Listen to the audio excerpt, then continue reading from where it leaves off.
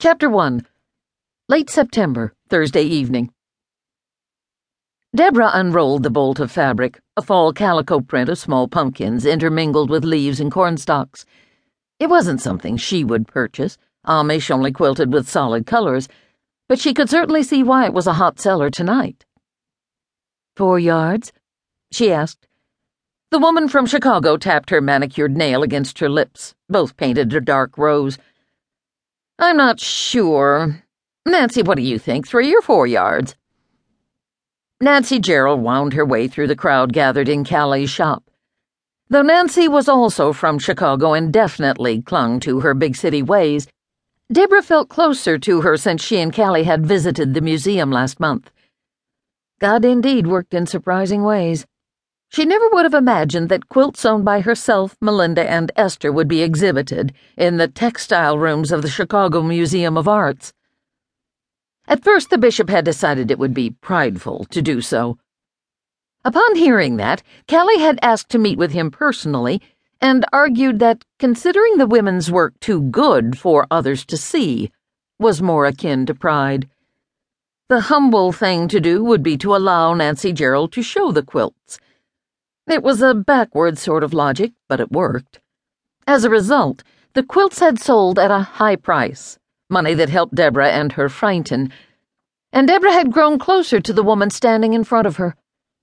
She wouldn't call it friendship exactly, it wasn't that strong, but definitely closer than mere acquaintances.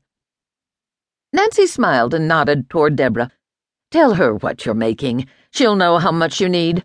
Deborah's the one who sewed the quilt you purchased, she and her friends. The woman's eyes widened and her hand flew to her neck, fingers resting on the diamond necklace around her throat. You're the one who stitched the diamond-patterned masterpiece that Nancy showcased a month ago? Oh, my. I was hoping I would have the chance to meet you, but I had no idea you'd be working in a shop. Your quilt was exquisite. I had a special frame made and hung it on the wall in my family room. Deborah smiled politely, though the thought of her quilt, their quilt, hanging on a wall made her a tad uncomfortable. Quilts were for warmth. They belonged on beds to give comfort, not on walls to be gawked at. She thanked the woman and turned the conversation back to her purchase, even as her eyes caught sight of Melinda and her oldest boy helping Lydia out at the register. Matt had turned 11 this year, the same age as Deborah's oldest child, Martha. The Fall Crafters' Fair, or Fall Festival as old-timers called it, had begun a few hours earlier. It was Shipshewanah's largest festival of the year. Tonight was a warm-up of sorts, and the reason Callie had extended her hours. Normally, stores in Shipsha closed their doors and tucked in the welcome mat at 6 p.m. sharp, but for festivals, hours were extended. If the number of people in the shop was any indication of the crowds they would encounter, they were in for a record-setting weekend. Who would have thought quilting could be such a profitable business?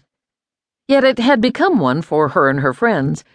God had answered their prayers and had provided for their needs. He'd brought Callie with her energy and inventive methods for attracting customers, and he'd blessed Deborah, Melinda, and Esther with the gift of piecing quilts in unique ways. It brought the money they all needed. Deborah's gaze fell on Aaron, Melinda's middle child, who was waiting near the door in his wheelchair, and she breathed a quick prayer of gratitude. The money earned from the quilts they'd sold in Chicago had helped pay for testing Dr. Burney insisted Aaron needed. Aaron had been diagnosed with chicken breast disease when he was very young. It was a muscular disorder among the Amish. Children with chicken breast disease lacked the structural protein, and most eventually became too weak to breathe. The great majority didn't live past the age of 2. Doc Burney called Aaron a miracle child.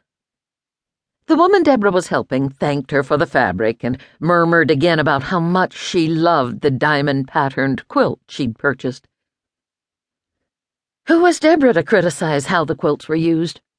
So what if this woman enjoyed displaying them on a wall rather than huddling under them on a cold winter night? It wasn't for her to judge.